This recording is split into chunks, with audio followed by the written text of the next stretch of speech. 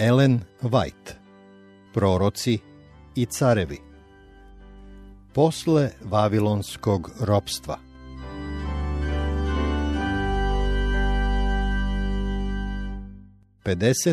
Prvo poglavlje. Duhovno obnovljenje.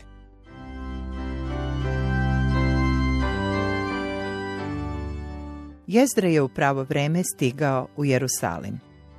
Osjećala se velika potreba za njegovom prisutnošću i njegovim uticajem.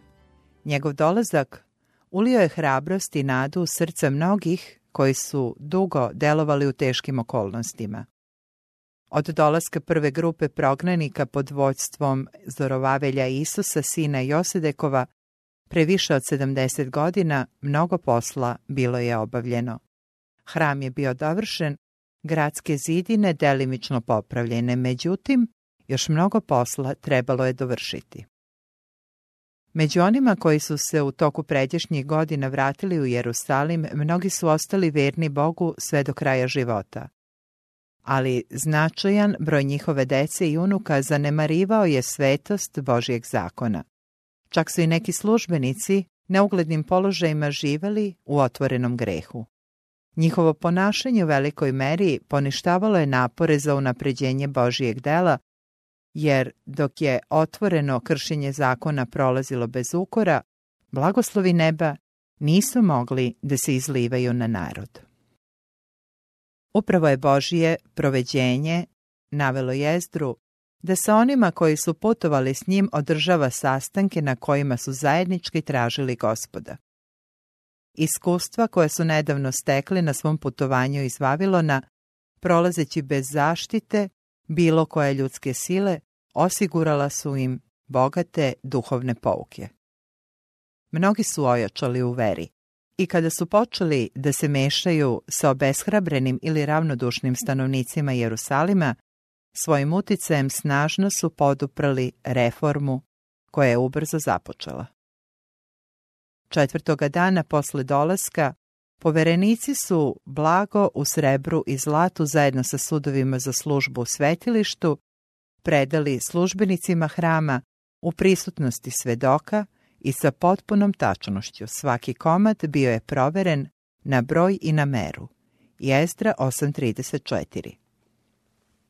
Izgnanici koji su se sa Jezdrom vratili iz ropstva prineli su žrtvu paljenicu Bogu Izraeljevu, kao žrtvu za greh i kao izraz svoje zahvalnosti, kao žrtvu zahvalnicu za zaštitu koju su im u toku putovanja pružali sveti anđeli.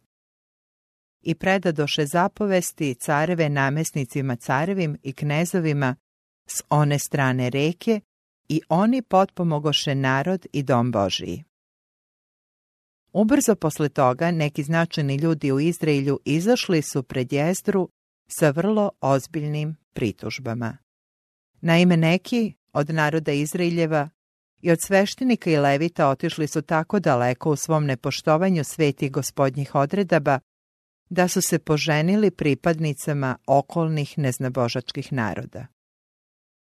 Jezdri je bilo rečeno: uzrše kćeri njihove sebi i sinovima svojim, te se pomeša sveto seme s narodima zemaljskim. I ruka sveštenička i glavarska beše prva u tom prestupu. Proučavajući uzroke koji su doveli do vavilonskog ropstva, Jezdra je shvatio da se otpad Izraelja u velikoj meri može pripisati mešanju s neznabožačkim narodima. Video je da su mogli izbeći mnoga žalosna i ponižavajuća iskustva da su poslušali Božju naredbu da ostanu odvojeni od okolnih naroda.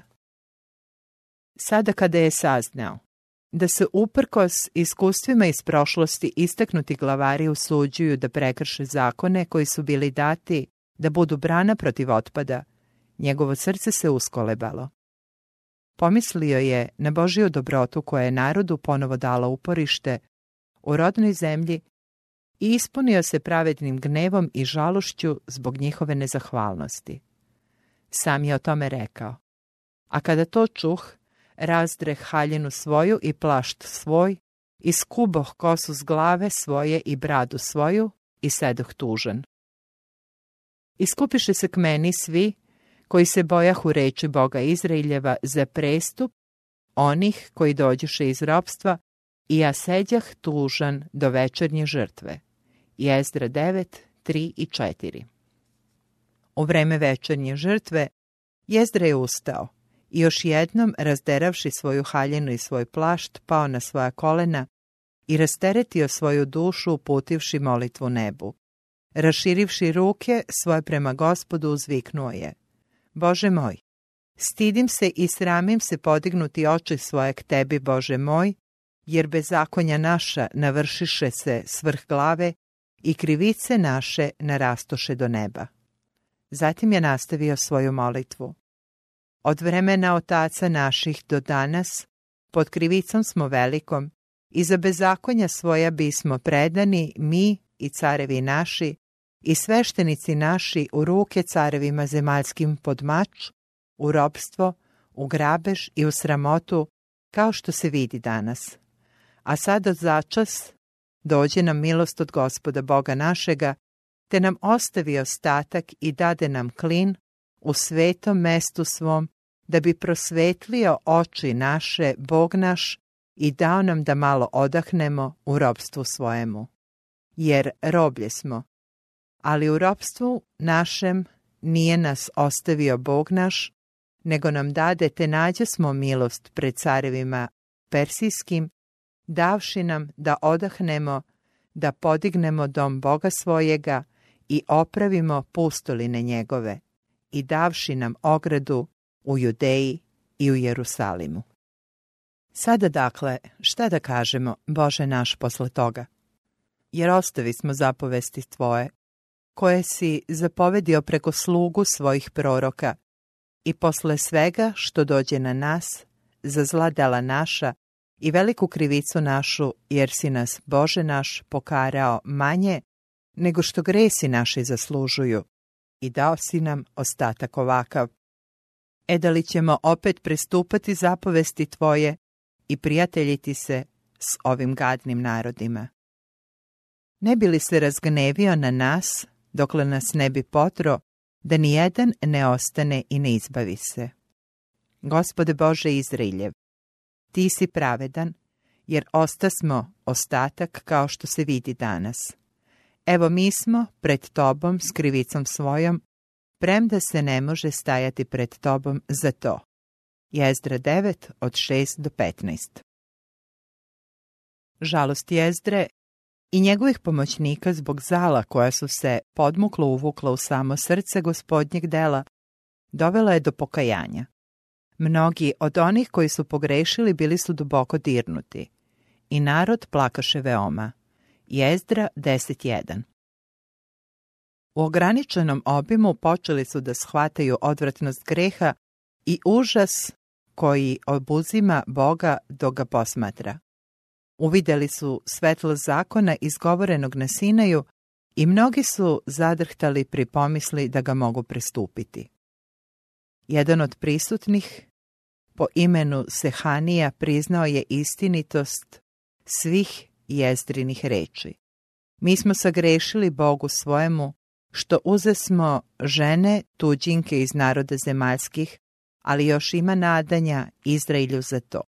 Sehanija je predložio da svi oni koji su prestupili Božji zakon učine zavet s Gospodom i prihvate presudu koja će im biti izrečena po zakonu. Jezdru je pozvao: ustani, jer je ovo tvoj posao, a mi ćemo biti uzate, budi slobodan i radi. Tada usta Jezdra i zakle glavare svešteničke i levite i svega Izraelja da učine tako. To je bio početak velike reforme. Beskrajno strpljivo i taktično, pažljivo uzimajući u obzir prava i dobrobit svakog pojedinca, Jezdra i njegovi saradnici trudili su se da upute pokajnički Izraelj na pravi put. Iznad svega ostaloga, Jezdra je bio učitelj zakona, pošto se lično uključivao u ispitivanje svakog slučaja, trudio se da ubedi narod u svetost ovoga zakona i u blagoslove koje će steći njegovim poštovanjem. Gde god se Jezdra našao, nastupilo je buđenje zanimanja za proučavanje svetih spisa. Bili su postavljeni učitelji da poučavaju narod. Zakon je bio uzdizan i stavljan na počasno mesto. Istraživane su knjige proroka, a tekstovi koji su nagoveštavali dolazak Mesije donosili su nadu i utehu mnogom žalosnom i umornom srcu. Prošlo je više od 2000 godina, otkako je Jezdra upravio srce svoje da istražuje zakon Gospodnji i da ga izvršuje. Jezdra 7:10. Ali proticanje vremena nije oslabilo uticaj njegovog pobožnog primera. Tokom mnogih stoljeća, izveštaj o njegovom posvećenom životu nadahnjivao je mnoge da odluče da istražuju zakon Gospodnji i da ga izvršavaju. Jezdrine pobude bile su uzvišene i svete. U svemu što je činio bio je pokrenut dubokom ljubavlju prema dušama. Saučešće i nežnost koje je on pokazivao prema onima koji su grešili ili namerno ili zbog neznanja trebalo bi da budu očigledan primer svima koji se trude da sprovedu reforme. Božije sluge moraju da budu čvrste kao stena kad se radi o načelima, ali ipak treba da pokažu saučešće i strpljenje. Slično Jezdri, treba da uče prestupnike putu života, otkrivajući im načela koja predstavljaju temelj svih dobrih dela. U ovo naše vreme, u svetu, kada se Sotona na razne načine trudi da zaslepi oči ljudi i žena prema obavezujućim zahtevima Božijeg zakona, neophodni su ljudi koji će biti u stanju da mnoge navedu da drhte pred zapovestima Boga našega. Jezdra 10:3. Potrebni su pravi reformatori koji će prestupnicima ukazivati na velikog zakonodavca i poučiti ih da je zakon Gospodnji savršen, da krepi dušu. Psalam 19:7. Potrebni su ljudi koji će savršeno poznavati pismo, ljudi čija svaka reč i delo uzdižu uredbe Gospodnje, ljudi koji se trude da ojačaju veru. Neophodni su učitelji, o kako su samo neophodni koji će srce nadahnjivati poštovanjem i ljubavlju prema pismu. Sveopšte bezakonje, koje danas preovladava, u velikoj meri može se pripisati popuštanju u proučavanju i slušanju pisma. Jer kada se odbaci Božja reč, onda se odbaci i njena sila za suzbijanje zle strasti nepreporođenog srca. Ljudi seju u telo i od tela žanju pokvarenost. Zajedno sa odbacivanjem Biblije došlo je i do odbacivanja Božjeg zakona. Doktrina da su ljudi oslobođeni poslušnosti božanskim propisima oslabila je silu moralnih obaveza i otvorila brane bezakonju da provali u svet. Bezakonje, razuzdanost i pokvarenost zapljuskuju nas kao nezadrživa bujica. Na sve strane uočavamo zavist, zla sumnjičenja, licemerje, otuđenje, suparništvo, sukobe, izneveravanje svetog poverenja, popuštanje strastima. Celokupni sistem religioznih načela i doktrina, koji treba da čini temelj i okvir društvenog života, izgleda da se ljulja, spreman da padne i da se raspadne. U posljednjim danima istorije ove zemlje glas koji se čuo sa Sinaja i dalje se čuje. Nemoj imati drugih bogova uzame. 2. Mojsijeva 23.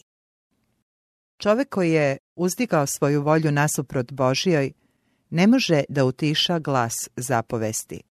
Ljudski ne može da zaobiđe svoje obaveze prema višoj sili. Teorije i špekulacije mogu se umnožavati.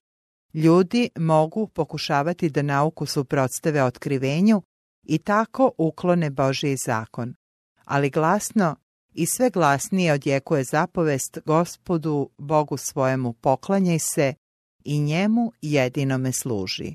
Matej 4:10. Ne može se govoriti o slabljenju ili jačanju Gospodnjeg zakona. Kakav je uvek bio, takav će i ostati. On je uvek postojao i uvek će postojati kao pravedan, dobar i savršen sam po sebi. On se ne može ukinuti ni promeniti. Dati mu čast ili ga osramotiti, to su samo ljudski pojmovi. Između ljudskih zakona i gospodnjih propisa doći će do posljednjeg velikog sukoba u velikoj borbi između dobra i zla. Mi sada upravo ulazimo u tu bitku, ne u bitku između suparničkih crkava koje se bore za prevlast, već između religije Biblije i religija bajki i tradicija. Sile koje su se ujedinile protiv istine već su sada aktivno na delu. Božja sveta reč, koja nam je predata uz tako visoku cenu trpljenja i prolivanja krvi, malo se ceni. Samo je retki pojedinci stvarno prihvataju kao pravilo života. Neverstvo preovladava u zastrašujućoj meri ne samo u svetu, već i u crkvi. Mnogi su dotle došli da odbacuju doktrine koje predstavljaju stubove hrišćanske vere. Upečatljive činjenice o stvaranju, koje su objavili nadahnuti pisci, pad čoveka, pomirenje, trajnost zakona, sve to praktično odbacio svet koji sebe smatra hrišćanskim. Hiljade koje se ponose svojim znanjem, neograničeno poverenje u Bibliju proglašavaju znakom slabosti, dok sitničavost prema biblijskim tekstovima, duhovno tumačenje i obrazlaganje njenih najvažnijih istina smatraju dokazom učenosti. Hrišćani se moraju pripremiti za ono što će uskoro zadesiti svet kao najveće iznenađenje, a to pripremanje treba da obave marljivim proučavanjem Božje reči i nastojanjem da svoj život usaglase s njenim propisima. Velika pitanja večnosti zahtevaju od nas nešto više od same umišljene religije, religije reči i obličja pobožnosti u kojoj istina ostaje u predvorju srca. Bog poziva na obnovljenje i reformu. Reči Biblije i samo Biblije treba da odjekuju sa propovedaonica. Međutim, Bibliji je oduzeta njena sila, a posljedice se vide u snižavanju vrednosti duhovnog života. Mnoge savremene propovedi ne ispoljavaju božanske vrednosti koje bude savest i unose život u dušu. Slušaoci ne mogu da kažu, ne goraše li nam srce u nama kad nam govoraše putem i kad nam kazivaše pismo. Luka 24:32. Ima mnogo onih koji plaču za živim Bogom, koji čeznu za božanskom prisutnošću. Neka Božja reč progovori njihovom srcu. Neka oni koji su slušali samo tradiciju, ljudske teorije i pravila, čuju glas onoga koji može da obnovi dušu za večni život. Od patrijaraha i proroka obasjava nas velika svetlost. Slavne reči bile su izgovorene o Sionu, o Božijem gradu. Bog želi da njegova svetlost blista i preko njegovih današnjih sledbenika. Ako su sveti u Starom Zavetu davali tako blistavo svedočanstvo o vernosti, zar ne bi trebalo da i oni, koje je obasjala nagomilana svetlost vekova, daju još značajnije svedočanstvo o sili istine? Slava proročanstava svojom svetlošću obasjava našu stazu. Simbol se sreo sa ostvarenjem u smrti Božijeg Sina. Hristos je ustao iz mrtvih, objavljujući iznad iznajmljenog groba jasan vaskrsenje i život. Jovan 11:25. On je poslao svoga duha na svet da nas na sve to podsjeti. Čudesnom snagom svoje moći, on je svoju pisanu reč sačuvao kroz sve vekove. Reformatori, čiji protest nam je dao ime protestanti, smatrali su da ih je Bog pozvao da svetlost Evanđelja objave svetu. U nastojanju da to postignu bili su spremni da žrtvuju svoje imanje, svoju slobodu, pa čak i sam život. Iako su očeni sa progonstvom i smrću, objavili su evanđelje blizu i daleko. Božju reč odneli su ljudima i svi društveni slojevi, niži i viši, bogati i siromašni, učeni i neobrazovani, željno su je proučavali sami za sebe. Jesmo li mi u ovom posljednjem sukobu u velikoj borbi isto tako dostojni poverenja koje nam je ukazano, kao što su to bili reformatori? Trubite u trubu na Sionu, naredite post, proglasite svetkovinu, saberite narod, osveštajte sabor, skupite starce, saberite decu. Između trema i oltara neka plaču sveštenici, sluge Gospodnje, i neka reknu: oprosti Gospode, narodu svojemu, i ne daj nasledstva svojega pod sramotu. Obratite se meni svim srcem svojim, i posteći i plačući i tužeći. I razderite srca svoja, a ne haljine svoje, i obratite se Gospodu Bogu svojemu, jer je milostiv i žalostiv, spor na gnev i obilan milosrđem, i kaje se oda zla. Ko zna, neće li se povratiti i raskajati se i ostaviti iza toga blagoslov. Jojilo 2, od 15 do 17 i od 12 do 14.